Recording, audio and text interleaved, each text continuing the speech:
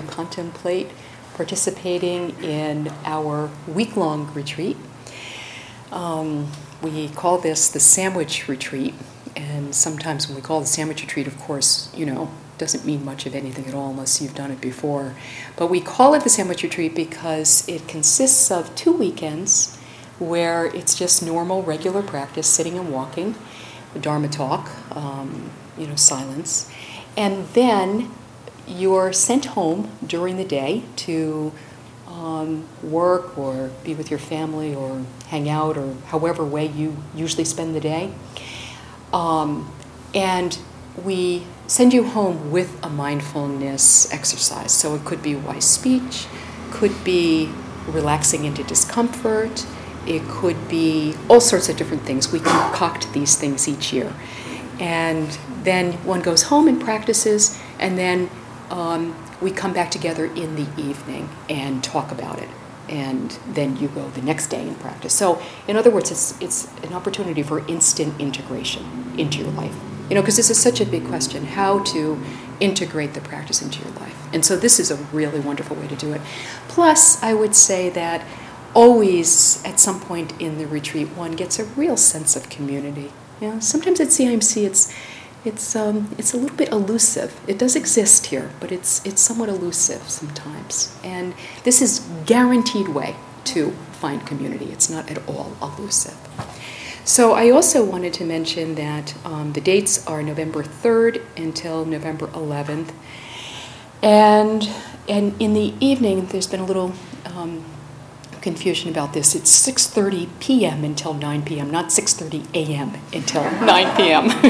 because we have to send you home to do your thing so that you can come back and, we can kind of go on from there. It's really an important part of the practice to not be here during the day, but to be in your retreat center during the day, whether that's work or home or wherever your retreat center is. So, and we do give priority to those who can commit to sitting the whole entire week, and also we live in the city and we're quite understanding if you can't. So we want everyone to do as much as they possibly can. But please inquire in the office. We have kind of this, the whole week and then both weekends and then one weekend and then this kind of thing. So definitely don't just cross yourself off if you know you can't do the whole thing because of responsibilities or this kind of thing or your schedule not permitting it. Inquire into the office and we'll see what we can do. Okay? All right. All right, so what I'd like to speak about tonight, the title of the talk is Easing the Torments of Heart. And it almost makes one immediately relax, just to remember the title if you can't remember anything else, Easing the Torments of Heart. And we do start from the viewpoint that it is possible to ease the torments of heart. We start with any degree of faith or trust or confidence in yourself, in the path, in the teachings. And I'd like to begin and actually end with a quote by Jakusho Kwong. Just as the light of the sun penetrates a magnifying glass so sharply that it makes a fire, the light of awareness dissolves greed, anger, and ignorance, the 3 great obstacles to our original mind. In this dissolving, you become aware of the nature of your heart, which is vast like an ocean and calm, quiet, bright. So when we think about the torments of heart, everyone suffers from the torments of heart. And I could go around the room and many of you would say different torments of heart are operating for you. But, just so that we're all on the same page, some really common torments are grief and loneliness, longing, anger, despair. Even boredom, of course, can feel like a real torment at times. Resentment, depression, fear, anxiety, unworthiness, jealousy, envy. And this is a really partial list. I might have left your favorite one out. So please just add it to the list as if I had said it.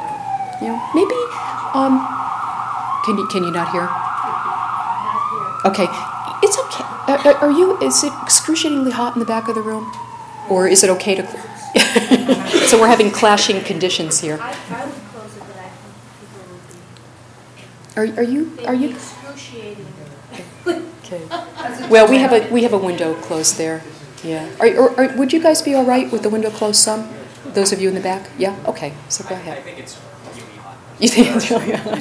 And you don't have any layer to take off there, so yeah. Okay, I will try to talk a little louder. That's another option here. Okay, and it is still open in the back. So anyway, add your own torment of heart to this list. Feel really free. The word in Pali, which of course is the language that the Buddhist teachings were written down in, is kalesa. Yeah, kalesa. It's a really handy word to know, this word kalesa. I mean, you won't use it in casual conversation unless you're with other practitioners, but it's still a very good word to know. And my favorite translation of the word kalesa is torment of heart. Yeah. There are other ways to translate this word that I'm somewhat leery about, but I want to offer it to you because vocabulary sometimes helps a lot, and maybe a word that I say that won't connect with some people will connect with you and will kind of touch you in some way. So I don't want to just stick to my own translation. Other ways of talking or translating this word kalesa is negative states of mind, disturbing emotions. I think we can all connect with that. The unwholesome states of mind within, meaning that which is unwhole and fragmented. Afflictive emotions, vexations, toxins, that which is unskillful regarding action, speech, and thought. And sometimes really strong language is used. Sometimes the kalesas are called the poisons, yeah, or the corruptions. And a really common translation that you'll hear in this particular lineage is defilement. You will hear the word defilement. I do prefer the phrase torments of heart because I think that language does matter. And, it's just one translation, this word defilement, among many others, most of which I've offered you. But I think we hear the word defilement as something being impure that we have to get rid of within us. That our practice is to purify, as if there's something wrong with us that we have to fix. And I think that we don't want to judge these disturbing emotions, these very difficult feelings that we all experience. Maybe a lot of the time, maybe from time to time. And so use whatever translation you'd like. If defilement hits home and is helpful for you, fine. And if torments of heart helps you to approach the difficulties within with a greater degree of kindness and compassion, then please feel free to use this translation.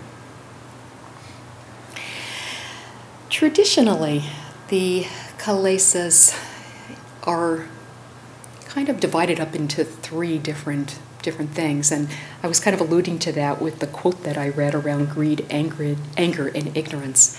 And this is how the kalesas are often spoken about.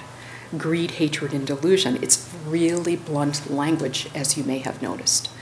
When I was first beginning the practice and trying to explain this to people in my life, particularly my parents, I was out to dinner with them, and they, of course, wanted to know why I was leaving them, and felt very personal, and going on retreat, and what I was up to. Was it a cult? Was it going to really take me away from them? Was it something that was going to be really separating? My child. What's wrong with my child? So they asked me to explain, and I explained in a number of different ways. But at one point, out eating with them in this very kind of relaxed way, I said, I'm practicing so that I can let go of greed, hatred, and delusion. And my mother looked at me, and she was so shocked, and she said, "Who do you hate?" She related to it in that way, that I hated somebody in particular, and that's why I was practicing. Yeah. So it's very blunt language that is sometimes used in this practice. And I think for those of us who have been at this for a long time, as some of you in this room have been, it kind of just goes on by. You hear greed and you don't take it personal, like I am a greedy person. You just know that, of course, there is that desire and that longing sometimes, forgetting that we have everything we need within. Yeah? When we are engaged in hatred or anger or aversion, we deeply believe that if we can only get rid of our object of aversion, then we'll be fine. We'll be just fine. It's what's provoking us. It's what is evoking this. And so we get into this delusion that if only I could get rid of what seems to be creating this feeling within us, which is actually only evoking this feeling within us. We get lost in that belief. And delusion, delusion's a hard one because you don't even know when you're deluded. It's kind of the definition of delusion is that you only know that you're deluded when there's a little bit of wisdom there. So it's constantly really kind of going into delusion and having the air clear and seeing things differently, kind of this newfound clarity occurring. But when you're deluded, you're gone, basically. You're confused. And so oftentimes this is where teachers can come in handy, where really good friends can help, really kind and discerning friends can help. Where we can help each other around this one, because it is hard to see it on one's own.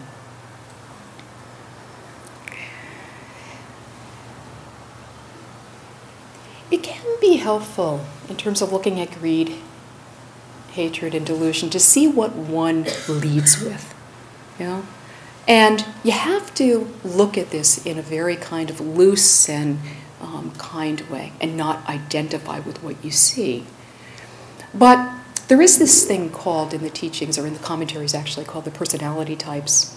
And if you approach it in kind of a light and, kind of a loose way, and a little bit more amusement there than clamping down on it, it can be somewhat helpful to look at the different personality types. And what this means is that if you're leading with greed, if greed is the main thing going within you, is the strongest torment of heart that's there. The example used is that you'll come into a room and you'll look around and you'll notice everything and you'll start wanting what you see. So you'll look at the person next to you and you'll think, well, they really have a great shirt. How can I get that shirt? What can I do to get that shirt? Now I've got to work to be able to get the money to get the shirt. And you're kind of off and running. Or these cushions are just so great. I don't have a cushion that's comfortable. I'll be a great meditator if I have the right equipment. And so you're looking in this way. I have to have. And the color, it's not just the cushion itself, it's also a really serene color. And so you're looking from that viewpoint. So that's kind of just an example of leading with greed. If you're what is called an aversive type, then you come in and you start criticizing. Something is always wrong. Never is anything just okay the way it is. Something is always wrong in any context that you're in. And, because something is always wrong in reality, it's really easy to get behind this. But it's like really kind of homing in on this and getting behind it and believing that you actually can see what is wrong. You know what needs to be changed, what needs to be fixed. And then everything will be quite right again for you.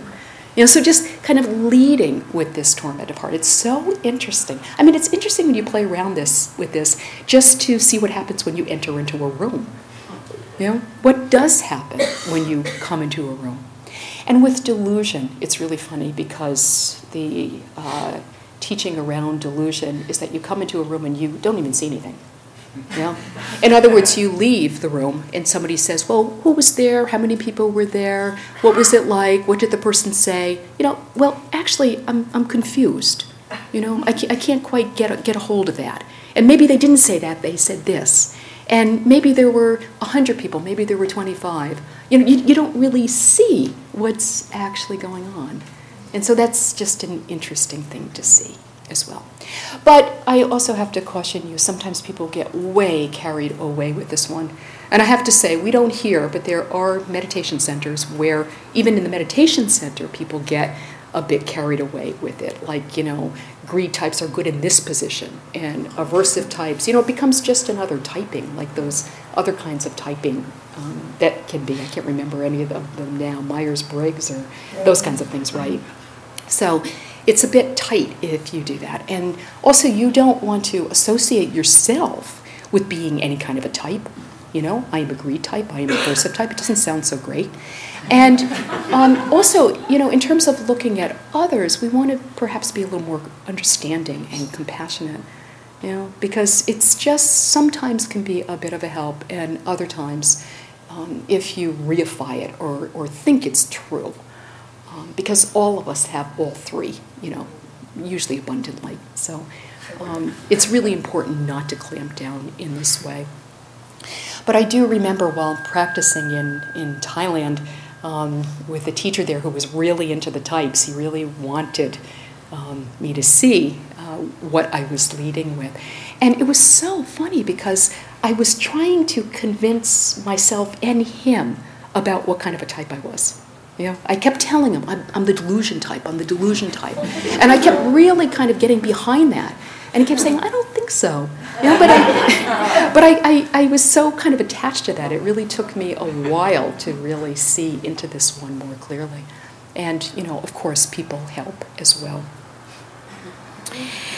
So to see this really in the service of inner liberation, because the point of practice is to recognize and to let go of the mental states that cloud the heart's true nature.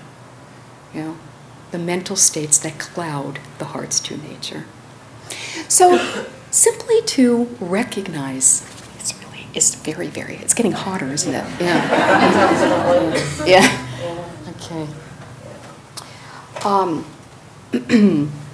So, we want to come to this kind of investigation around the torments of heart, around easing the torments of heart, from the point of view of this is how things are, is really a universal situation, so one shouldn't feel kind of isolated or personally picked on when one sees the torments of heart within, but to really recognize that this is how things are. This is why we're practicing. We wouldn't need to practice if there were no torments of heart. This is really the why of the practice. This is why we're engaged in practice. So to really just kind of acknowledge to oneself, this is how things are. And also, maybe the next question is what to do about this fact, that this is how things are. That's the question that might naturally arise. One thing to do is to readjust one's relationship to the inner disturbances. And the second thing is what is called satipanya. Sati means mindfulness and panya means wisdom. When I first met this teacher, Mahabua, that I was referring to in Thailand, actually it was a disciple of his who was trying to get me to see the type. But Mahabua, when we met with him, he said there are only 3 Pali words that you really need to know in order to practice. The first is kalesa, the second is sati, and the third is panya. So you need to know that there are torments of heart, and you also need to know that one can be mindful, one can be aware of the torments of heart. And you also need to know that it's possible to bring wisdom and interest in. And this is really what alleviates the torment. So the first thing around wise relationship In the Thai forest tradition, it's really common to, as some of you know, it's really common for the language to be one of enemy. You know, that the kilesas are our enemies. And the phrase sometimes is actually used to kill the kilesas.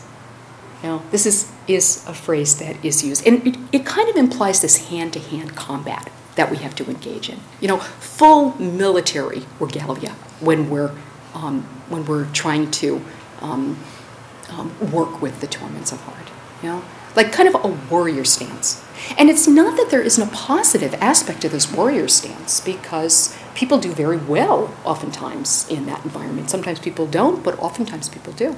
But really what's meant by it is Manjushri, whom you'll see pictured behind me with a sword in his hand.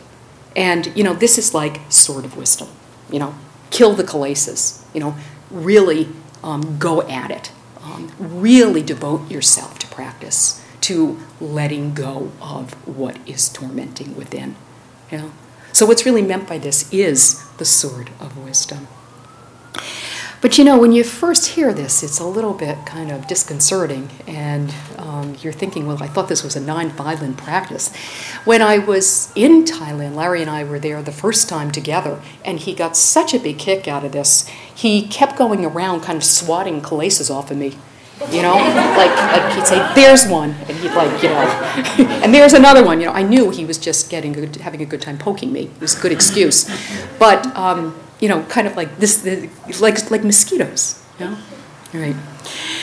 So the problem is that we can easily, when we hear this kind of language, as I say, it's not of absolute necessity, but it is possible when we hear this kind of language because of conditioning to perpetuate the torments of heart and not mean to. You know, in other words, if we don't understand that it's a sword of wisdom, when we hear kill the kilesas, what it means is try to get rid of them. You know, how not? You know, be aversive to them. And the problem is that when we are aversive to anything, even if it's aversion to aversion, you know, or aversion to anything whatsoever, the result of that is going to be more aversion. You know, so this is really, really an important point. You know, we really, you know, in a heartfelt way, want to relieve ourselves of suffering. You know, and yet we find ourselves perpetuating the very problem because we are adding aversion to aversion. You know, so it's you know, it's something that is really, really important to see. It is actually wrong view to think that we should be able or get rid of the torments of heart. What is important is our efforts to understand, you know, how the mind works. And the only way we can do this is to get close enough to them. You know, so if we're like this, like holding them afar, then we won't be intimate enough. We won't get close enough to see what is really happening and what might be skillful in terms of relating to them. So we need to understand, we need to recognize, and we actually need to let the torments of heart come into consciousness. So many of our efforts in life are devoted to not letting the torments of heart be felt and experienced. You know, I mean, certainly before we begin practice, we're real experts on this, of doing anything we can so that we don't have to allow that which is tormenting us to come into consciousness fully and to be experienced. And then, you know, when we begin practice, we can kind of do the same thing because that's our conditioning. So instead of being skillful, we're pushing what is so painful away. And it's almost counterintuitive at times, you know, to let ourselves feel pain. Sometimes feels quite counterintuitive. But in reality, if we can allow that which is unconscious to be conscious, to become conscious, if we can allow ourselves to actually feel and experience, if we can make room for the torments of heart as they're happening, we begin to see that we're not feeding them, and so they change and dissolve on their own. You know? So this is the real key here. You know? To see if we can allow them in, make room for them, not justify, because a lot of the torments of heart we can really get behind as justifiable. And so it's really important not to justify or blame because ourselves or others or conditions or situations, because if we do, then we're just kind of off track. You know, we're really not caring for our hearts. We're actually losing our gateway to liberation in that moment. You know, we're just kind of taking a side trip. So seeing if we can make room for, seeing if we can fully experience without rejecting, without suppressing, without justifying, without evaluating, without agendas and expectations. Now, a real key, though, in doing this is to deliberately see if we can let go of the story about why we're feeling what we're feeling. That can be so helpful in psychological work, you know? I mean, really helpful in some kinds of psychological work that we may need to do to discover the why. Because sometimes discovering the why can really help with compassion, relating to our difficulties in a kinder way, so it's really important. I kind of lost my track here. What was the last thing I said? Right? Ah, thank you. Thank you so much. Right. That was a test. No. I totally forgot. So this kind of conditioning we have about thinking that we have to always figure out why it's happening. It's almost an addiction. You know, and it's sometimes a deep belief system that if we figure out why, we won't have to feel it anymore. It won't be happening anymore. But my goodness, I mean, those of us in the room, probably most of us have spent countless hours, you know, trying to figure out why. Maybe, you know, even as children, because oftentimes, you know, children who are interested in these things grow up to be meditators. So it might have been a really long time that one has been trying to figure out why is this happening and how can I get rid of it? And, you know, is it good? Is it bad? Is it acceptable? Is it unacceptable? Do I have to pretend that I'm not feeling it? You know, do I have to wear a mask? Do I have to defend myself against it? All of this. And so we're actually in practice doing this quite radical thing. It's not easy, but it, as I say, it is the key. You know, we're doing this quite radical thing of seeing if we can respond to our hearts without the storyline. You know, really the compassion of letting go of the storyline, of the why, of the past, of what's going to happen in the future if. You know, that's really a big one. You know, if, you know, and it's kind of a big open if. What is going to happen in the future if? And we miss the point when we're doing this. You know, so really kindly, not like, you know, shouldn't be thinking, because thinking happens and that's how it is. It's not anything we can do about it. But we oftentimes have a choice as to whether to add to the thoughts that are happening. You know, I mean, dwelling in thoughts and thinking that it's necessary to think, and kind of in a very compulsive way being run by our thoughts, you know. So if we can understand that it's not helpful, if we can very gently and, you know, sometimes firmly, I'm not saying that always like super gentle, sometimes sort of wisdom has to come out where we have to see, you know, I know the beginning of the story, I know the middle of the story, I know the end of the story. I know the beginning of the story, I know the middle of the story, I know the end of the story, you know, 10 million times. You know, 10 million times. Not like I need to find out what the middle is and I need to discover what the end is. We know that. You know, we really know that. And yet, somehow we feel like there's something useful in that, you know, of continually doing that. And it's actually oftentimes a way that we avoid or try to escape or flee ourselves. You know, it's almost like in those moments we are abandoning ourselves. We're abandoning our hearts. And so really to notice when this is happening and really to take it on as a practice. Yeah? Not that something should happen if I do this. We can never negotiate with awareness. You know? We can never say, okay, I'm going to drop the story, and so if I drop the story, then something really good is going to happen, or I'm going to get what I want, or this feeling that I can't stand is going to go away right away. It's really not that. It has to be much more innocent than that, much, much fresher, kind of much more sensitive, where we're really interested. We're really filled with what Sumedho, a wonderful Thai teacher, calls affectionate curiosity. Where we're really bringing an affection and a curiosity both to the inner dilemmas that we face.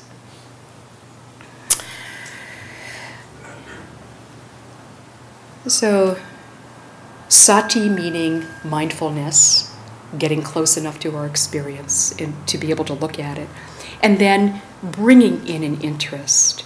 Because if we can be aware of what's happening, and if we can be vitally interested in what is happening, then wisdom naturally does the uprooting for us. We don't actually have to get that much involved.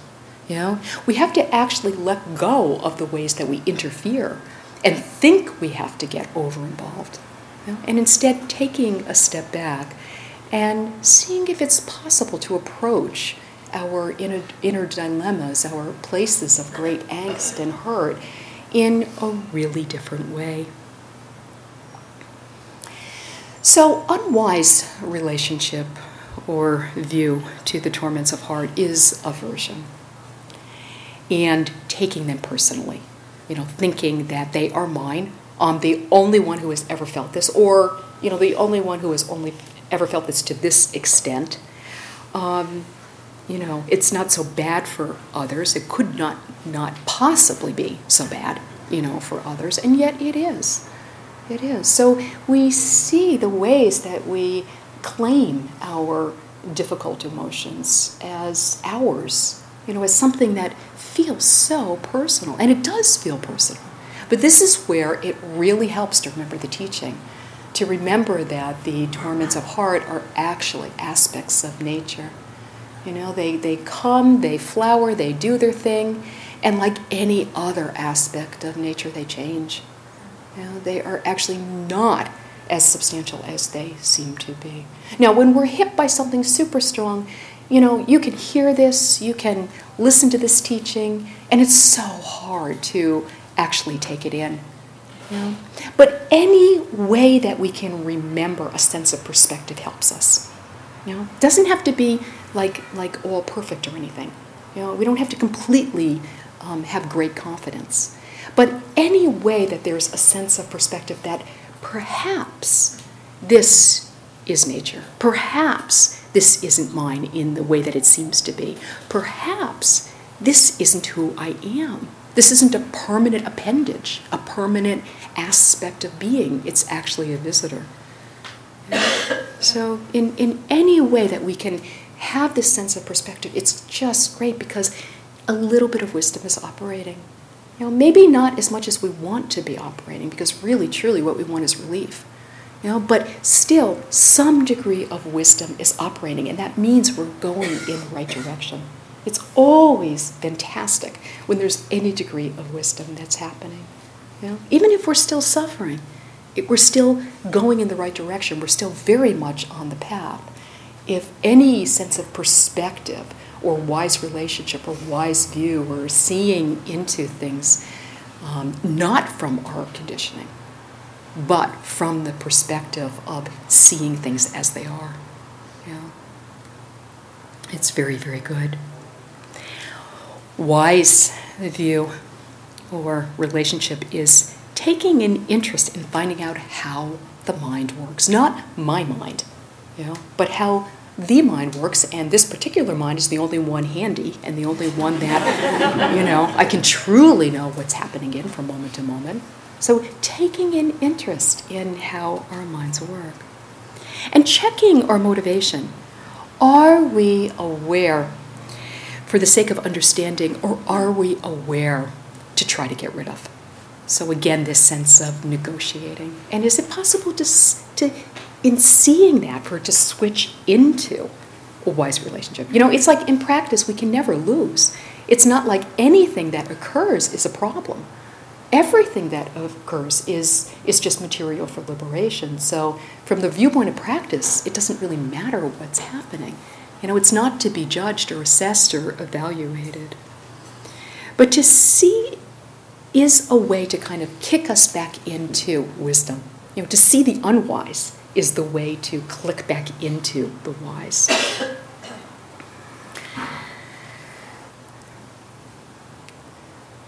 So another way to approach this, there's a teacher who came this last spring named Utejaniya that some of you met, and he wrote a book that I really like the title. The title of this book is "Don't Look Down on the Defilements, They Will Laugh at You." It's really, it just is such a good title. Don't look down on the defilements, they will laugh at you. And I think what this implies is a respectful approach. That our inner angst and our inner difficulties and our inner disturbing emotions and what feels so tormenting at times, really they're worthy opponents. There has to be a respect in the way that we enter into our work around the inner life. We have to have that sense of kindness and respect, or else we are going to be perpetuating what we absolutely do not want to be perpetuating. But I think also this title is kind of a way of recognizing their tenacity. That we can practice and we can experience and we can, see a particular habit kind of lessen and change and, this and that. And then it's back again. There it is again. It's so tenacious.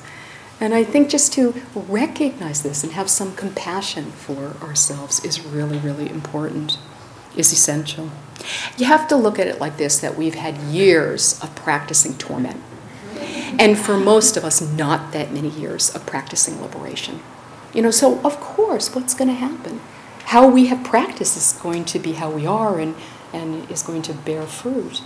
So if we have practiced because of not knowing, because of ignorance, not because of having wanted to, but because of not knowing another way, of course, to turn things around, we have to be enormously patient and kind and caring. Working with these torments of heart skillfully. As I said before, trying to get rid of aversion, the result is aversion.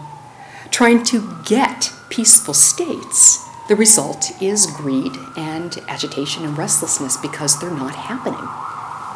Simply for that reason, that they're not happening. So if we think we have to get them, then there's something always off. We're not with ourselves as we are.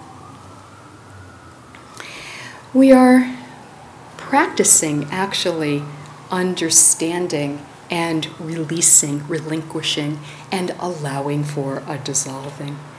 The kalesis, the torments of heart, are to be known and understood. And there's a huge difference between interest and identification. Identification is, this is who I am, this is how I am. Because of the past, this is the way the future will be. The past imposing itself on the here and now.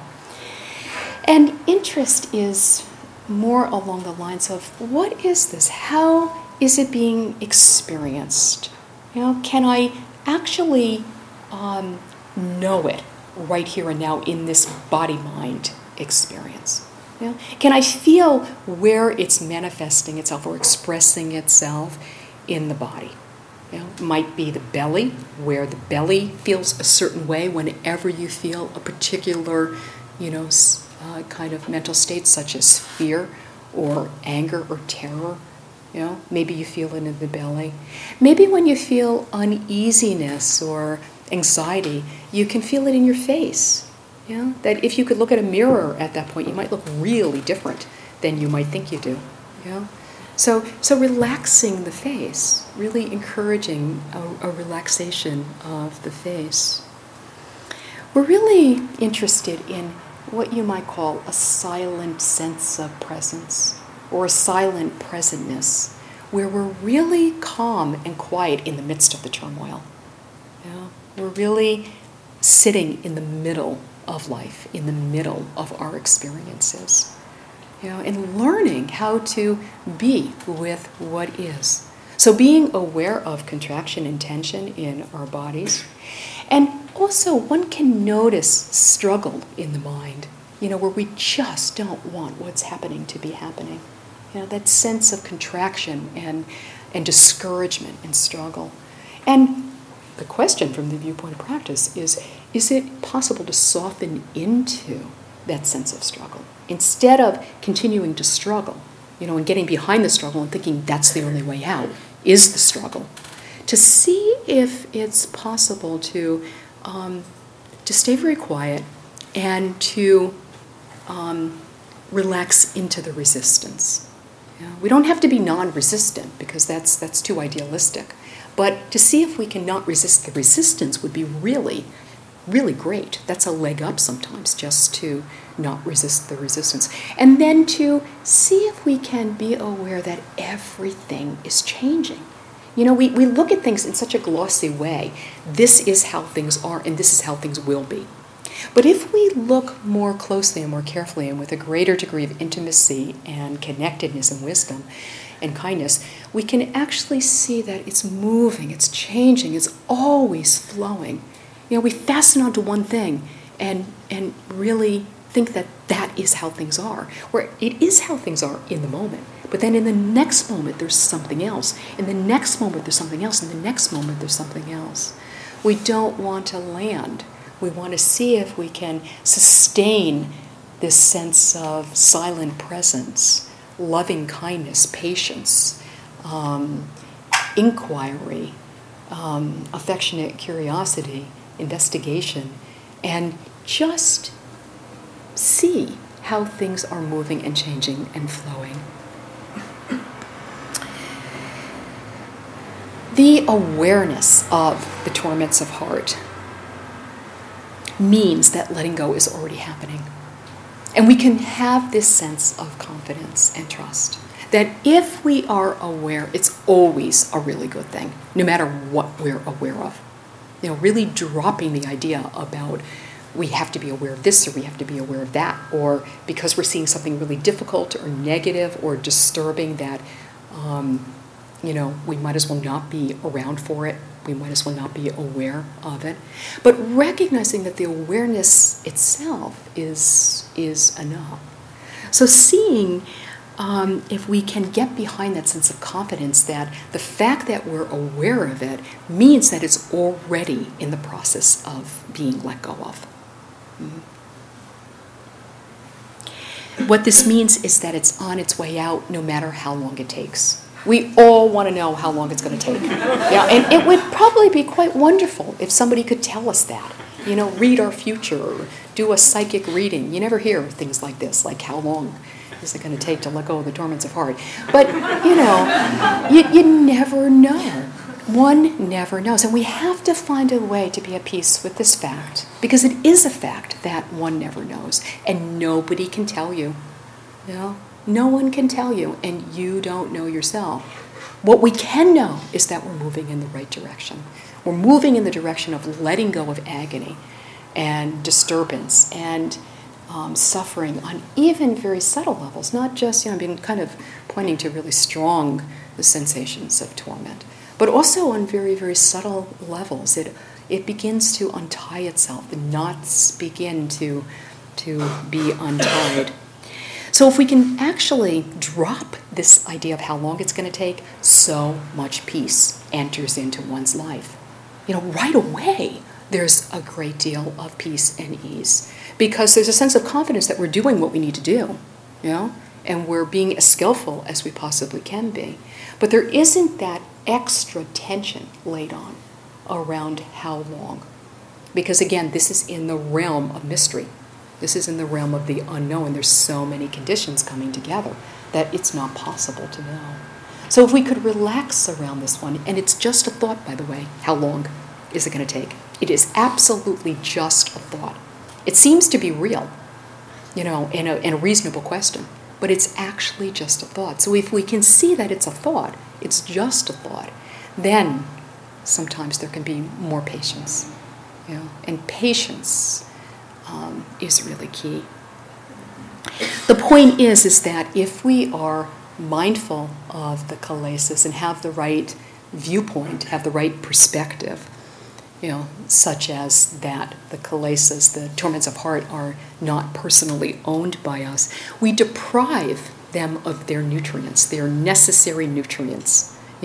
So the things we get into in terms of judging, in terms of wanting something to last longer, in terms of trying to fix ourselves or trying to figure out why a particular emotion is occurring, this whole thought about time, all of this is feeding. All of this is actually perpetuating. And so we want to deprive the kilesas, the torments of heart, of their nutrients, and then they die out on their own. Ajahn Chah uses this example that cat lovers hate, but let me just give it to you anyway because it's kind of a good one, which is that if a cat comes by and you don't feed it, eventually that cat will go away. Eventually that cat will go away because it's not getting fed, it's not getting the nutrients it needs. If we can approach our torments of heart in this way, then we can really actually experience the fact that we do not have to be caught and tormented for the rest of our lives. Caring for the heart, easing the heart of its torments, means that there is awareness. We can't just want them to be gone. It's really a gradual process of dissolving. So I'm just going to one more time read you the quote that I like by Jakusha Kwong. Just as the light of the sun penetrates a magnifying glass so sharply that it makes a fire, the light of awareness dissolves greed, anger, and ignorance, the three great obstacles to our original mind. In this dissolving, you become aware of the nature of your heart, which is vast like an ocean, and calm, quiet, and bright. Let's just sit for one moment together.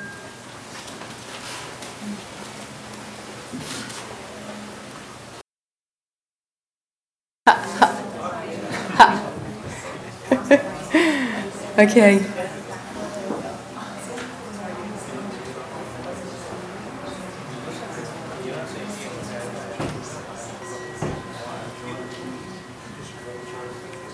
All right, so what comments or questions or anything that you'd like to say?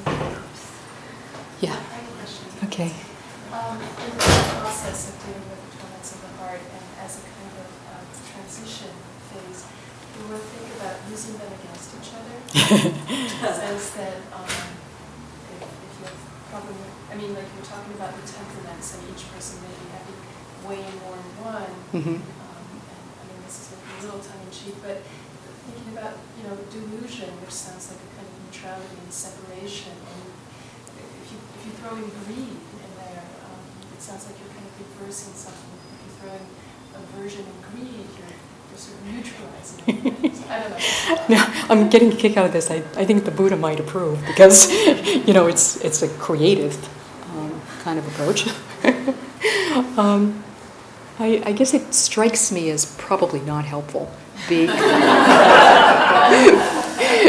the medicine, the medicine is always wisdom. So even if there's only a little bit of wisdom, like a drop of wisdom that you can, rev up or remember, this is worth more than anything. Yeah. So I would go for the drops rather than transition. Yeah. Grief. When you were talking about not feeding torments of heart, Yeah. Almost 2 years ago, my mom died recently. Mm-hmm. Sorry. No, don't be sorry. And I still feel like I'm very much in that process of grief. Yeah. Mm-hmm. So I go through, the push and pull. On the one hand, I'm like, okay, this is how I feel. This is where I'm at. Yeah. I have to accept it. Mm-hmm. And then there's the other side of just like, not wanting to let it bring me down so much. And so I just, Yeah. and I understand the grief is a process. Yes. That doesn't have a timetable to it. Yeah. Yeah. And I think it's very different from the other ones that we listed, like unworthiness, and all of those things are torments, but it seems like grief is something that's a little bit more. Yeah. No,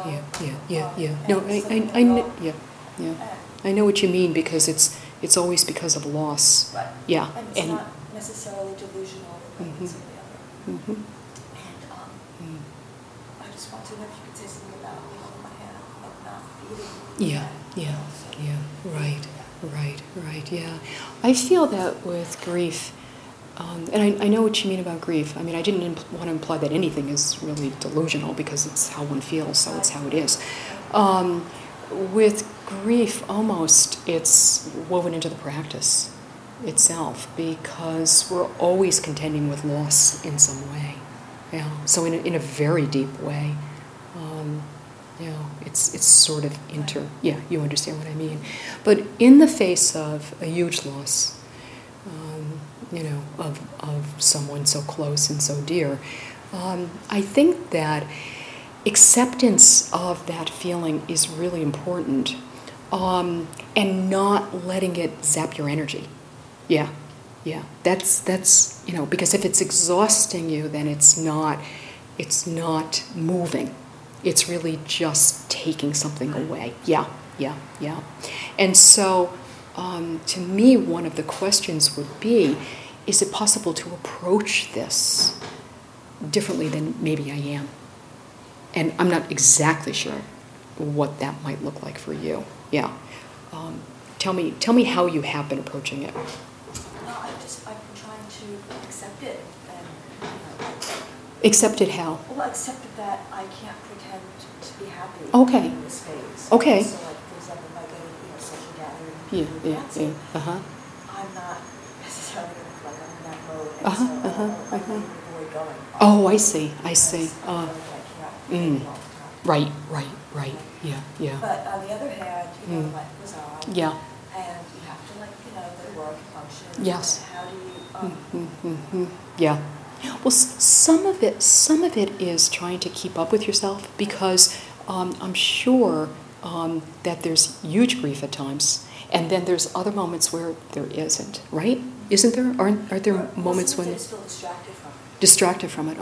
Do you feel anything other than distracted? Like sometimes. Okay. Right. Because that's important to make note of. That it's not only. Right. Yeah. It's really important to know that, if that's what's happening, because then in those moments when that's not happening, what I mean by keeping up with yourself is, if one of those moments happens when you are at a party and dancing is happening, then you dance. In other words, you don't hold yourself back from that because I'm grieving, and it would be pretense to do that, because it wouldn't be pretense if that's happening, or you feel that way about going to this party. That I feel good right now. Now, I could overly protect myself and not go, because when I'm there, I might feel too much grief. But I think it's, there's a strength within you as well, where that maybe one learns how to trust through this kind of a process of intense loss and intense grief. That if you can be with yourself whatever way you're feeling, then you can operate in a different way. So really, I think it's so important to take note of the times when the grief is not happening. Remember that. Exactly. Yeah, because when it's so strong, that's where we think, yes, it's always happening, it's only happening. It becomes a problem, when actually it's natural. It's absolutely natural to feel grief in the face of loss. So could there be that naturalness about it, and then as well knowing when it's not happening, and then again, not stopping yourself from doing what might be a good thing to do, because you might feel it later on. You probably will feel it later on, but then you won't. And then, it's kind of... Waves. It's waves. Grief is definitely waves, yes. And once we catch on to its wave-like nature, it gets a little easier. Because then when it's really strong, then, we accept it, we feel it, we're aware of it. And when it's not, it's not. So, it's to not shackle one's mind with ideas about how you're supposed to be, because this is happening. Yeah, okay? Yeah, good. Okay. Yeah, hi. Yes, you talked about the warrior Yeah. attacking. I'm sorry, I forget the words, but the Kalesas. Kalesa. But then you talked about letting go, and I don't know. I kind of missed the connection between the two as to. Okay. I didn't really understand. Are there two approaches, or is one? Well, Or did you go from one to explaining, to contrasting the two approaches? yeah, I was talking more about kind of how you approach the torments of heart, and I was saying that there can be this attitude of kill the Kalesas, which sometimes implies attacking them, which is never a good idea. It's never a good idea. I don't know if that's where you misunderstood, but that's good you asked. If there are two different okay approaches, or if Yeah. one was feeding. No. One approach. Wisdom, one approach. I was talking about the sword of wisdom, which is not in attacking.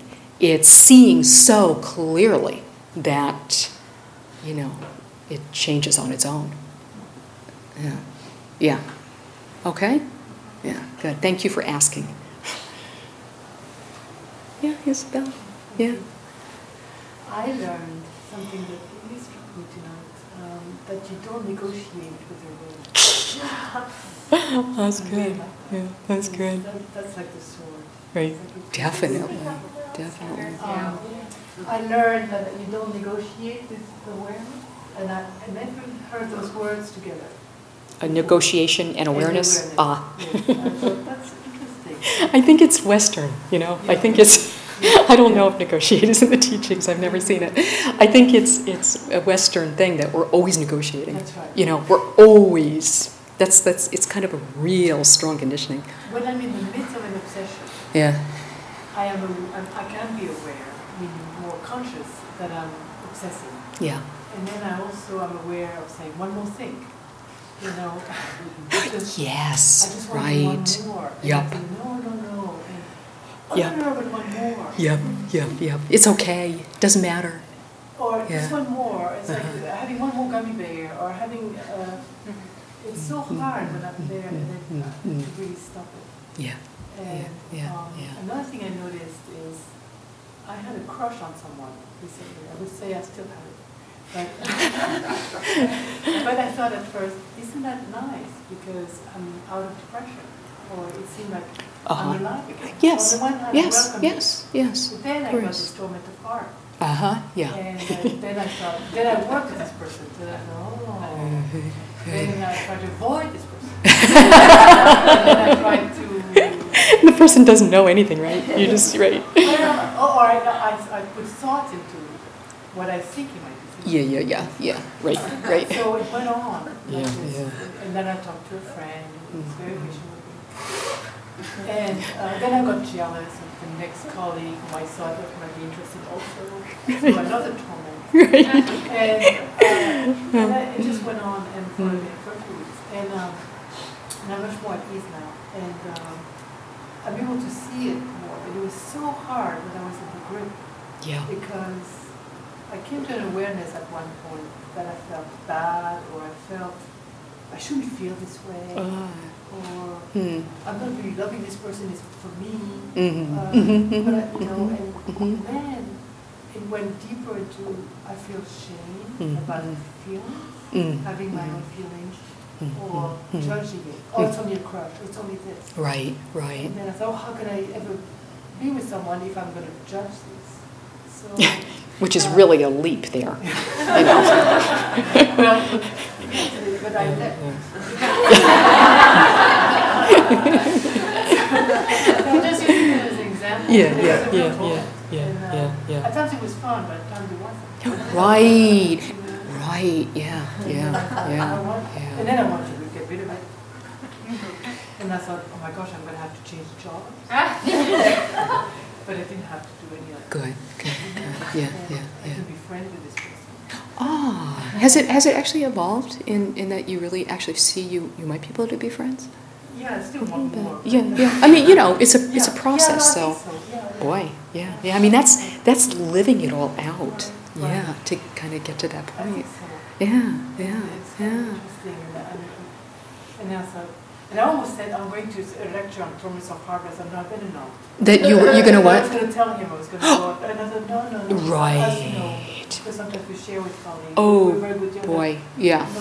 Exactly. It's my thing. Exactly. No, I mean, you're really onto something there, because that, bringing it into the realm of speech, makes it into a totally different thing. Yeah. Then it makes it into, a thing, like something that needs to be addressed, something that begins to have a life to it, So to experience it in yourself, it sounds like you really went through a whole cycle and are coming out the other end. The awareness was the shame, but the shame cannot feel. Yeah. So inquire into that, because how would you not? That was very painful. Yeah, Because it went back, it took me back some.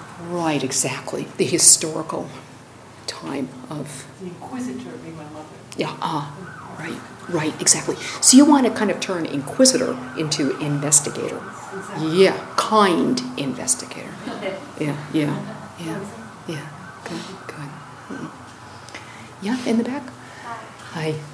I haven't been here a long time, and I took your beginner's class, and I'm still there, but I'm glad to be here. Thank you. And I'm really interested, I love that idea that you go home and practice, that you try, because that's, even if I'm not meditating, I feel like I'm always practicing. And like tonight, before I came here, I was with a partner that was so furious because he couldn't find the special jar for the tomato juice. It was like the worst crime ever. And I just tried, and I don't know how you practice in that moment. I know that if you meditate and you try to think right, that hopefully you'll be better in that moment, but what if you're just not prepared? And so I sat there quietly, trying to think of lovely thoughts, and then I couldn't stand it anymore. And I don't know what you do. I mean, do you walk out? What do you do? So you don't mess up further. Yeah, exactly. That's it. It's like trying not to compound the suffering. There's suffering, and then how do we compound it? How do we add to it and give it a life? And then there's karmic consequences, and we're kind of off and running. So that is the question, and it's different depending on. This is where practice is really an art form more than anything else, because you kind of bring all your resources into a situation like that, and try to apply them in the best way you're able to. And oftentimes there's learning that comes out of that, even if you've done the wrong thing or done something that has compounded the suffering. Oftentimes there's some understanding or learning that comes out of that. And then, for the next time, I could try this. Actually I need to use restraint. I need to sit on my hands. Actually I need to speak up.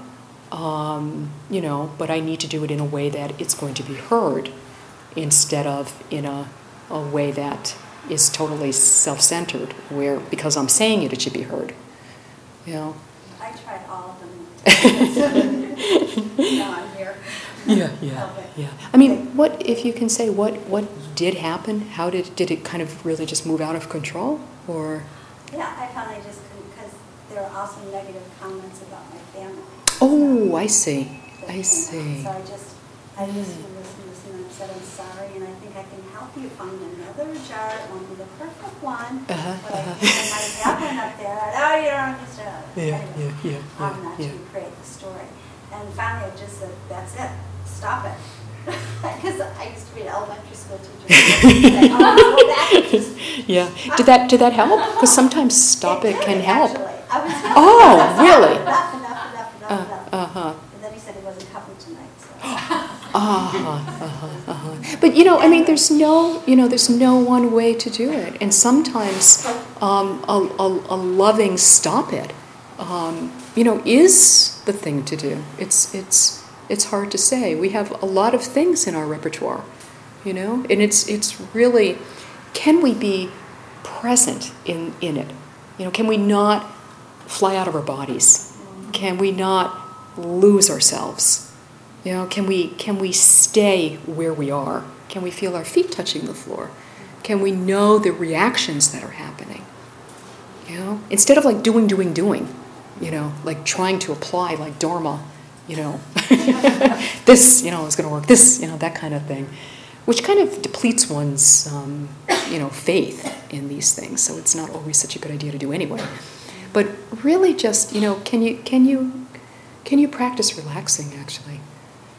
Noticing that okay, his face looks a certain way that you don't like, and your face looks a certain way too, So can you soften your own experience, soften your own body, because you can't take care of him in that moment, by telling him how you want to take care of him, because it can't be heard. Right. Yeah. So can you take care of him by taking care of yourself in that moment? Mm-hmm. Yeah, a little bit. Yeah. Okay.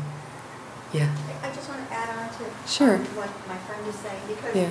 this was central in my thinking while you were talking, because I think a lot of us live with other people. And how do you take care of yourself first? Because Yeah. I'm thinking, well, I would have just left.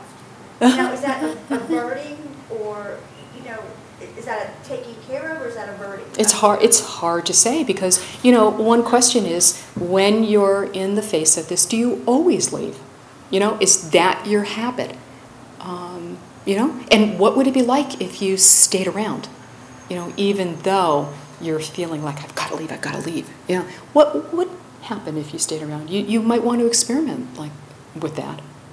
Yeah. But given the fact that one has stayed around in many of these circumstances, and then one decides to leave. Yeah, that might be the wise thing to do. There's no. In your teachings, that's not necessarily aversion.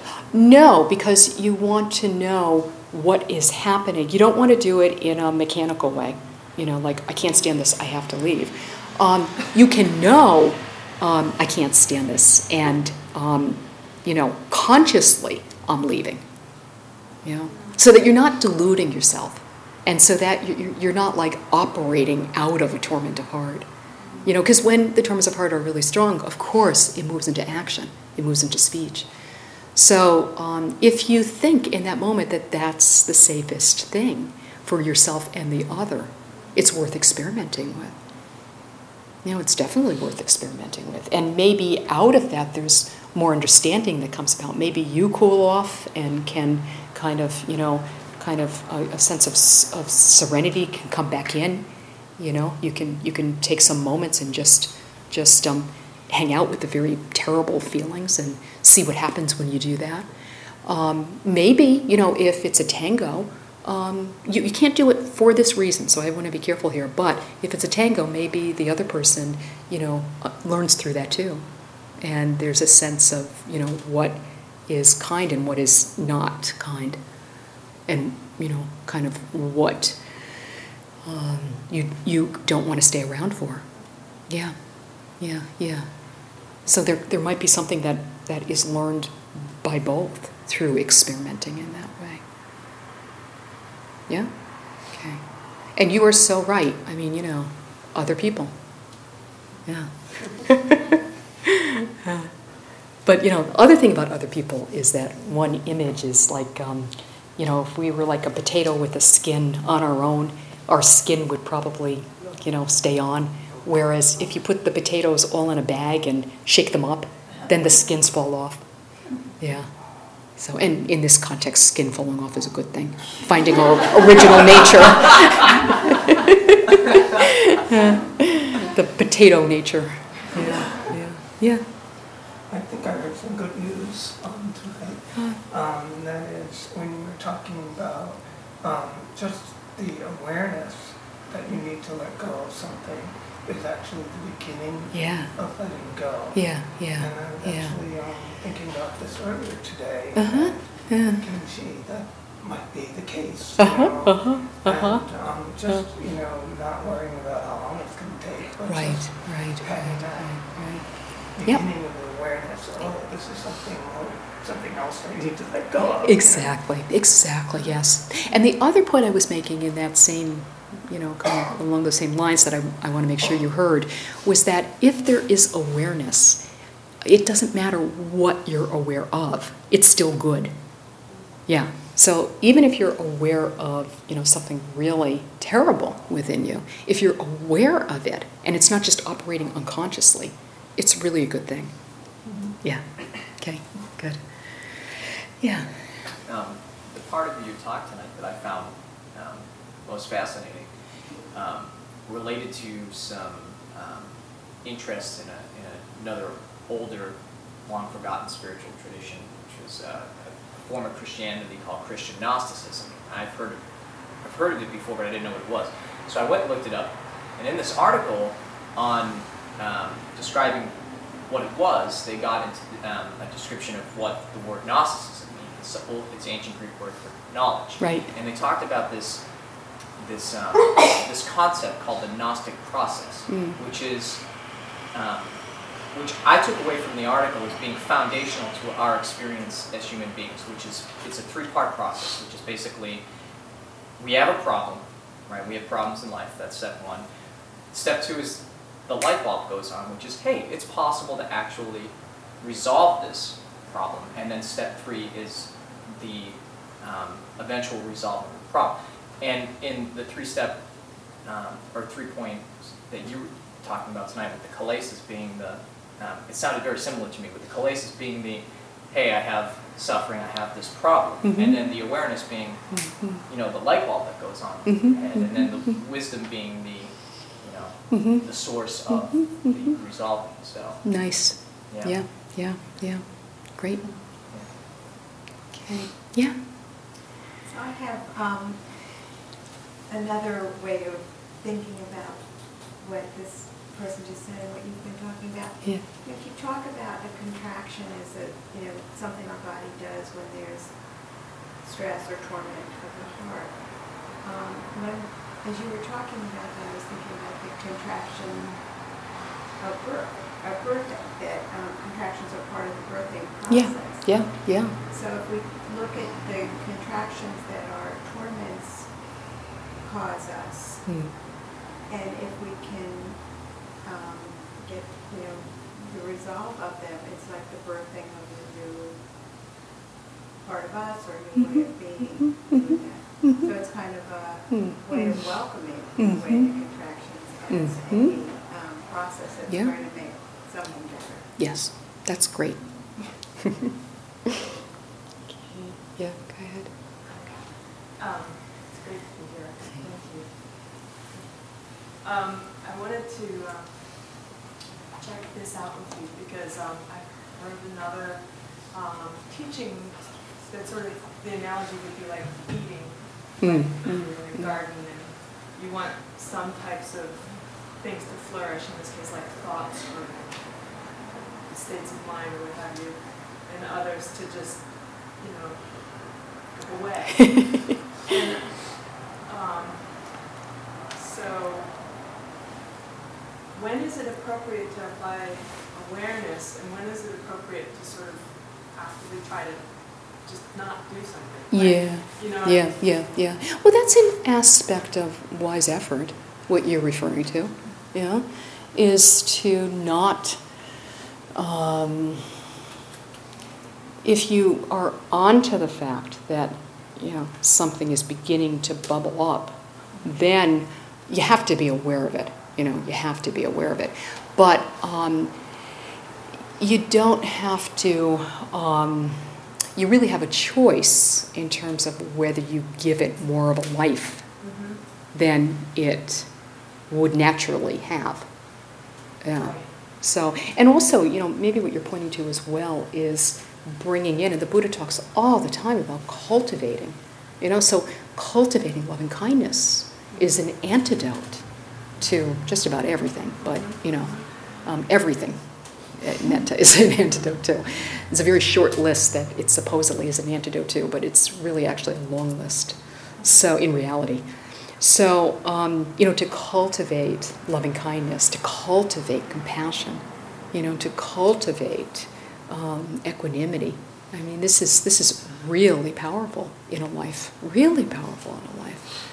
And it's all over in the sutras, in the discourses, the cultivation, I'm struck by what the first questioner said, can we replace one with the other? Mm-hmm, Is it reasonable then to replace like greed, hatred, It can be. with one of these nice ones? Well, I mean, I think maybe a little bit of a deeper understanding is that, true nature, maybe a taste of true nature is loving kindness. Yeah. So it's not as if you're really replacing it. It's more that you're calling upon your inner resources, and then they are there to support one. If you've reflected, contemplated, encouraged, the Buddha said that what we reflect upon, we become. Okay? Yeah, good. Okay, so I think we're going to end. Could you end by just, I don't want to ask a question, I want to ask a question about Sayadaw Tejaniya. Could you give us an update, because I know you're in close contact and I've been very concerned about you and Michael. I know, how is he and is his monastery involved? Could you take a minute? Is that appropriate? Yeah. The news is that he is fine. Good. Yeah. Okay, let's just take a moment.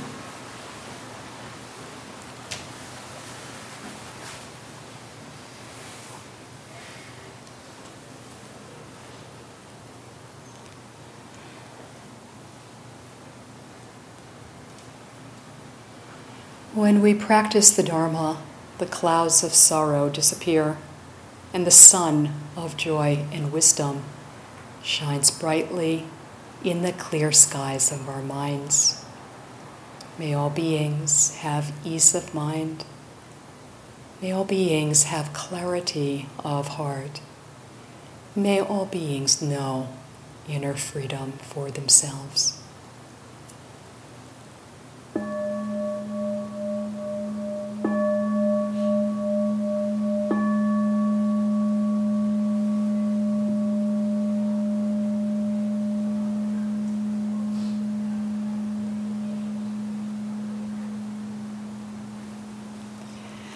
Okay, thanks so much.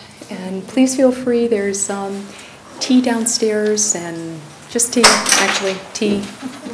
So.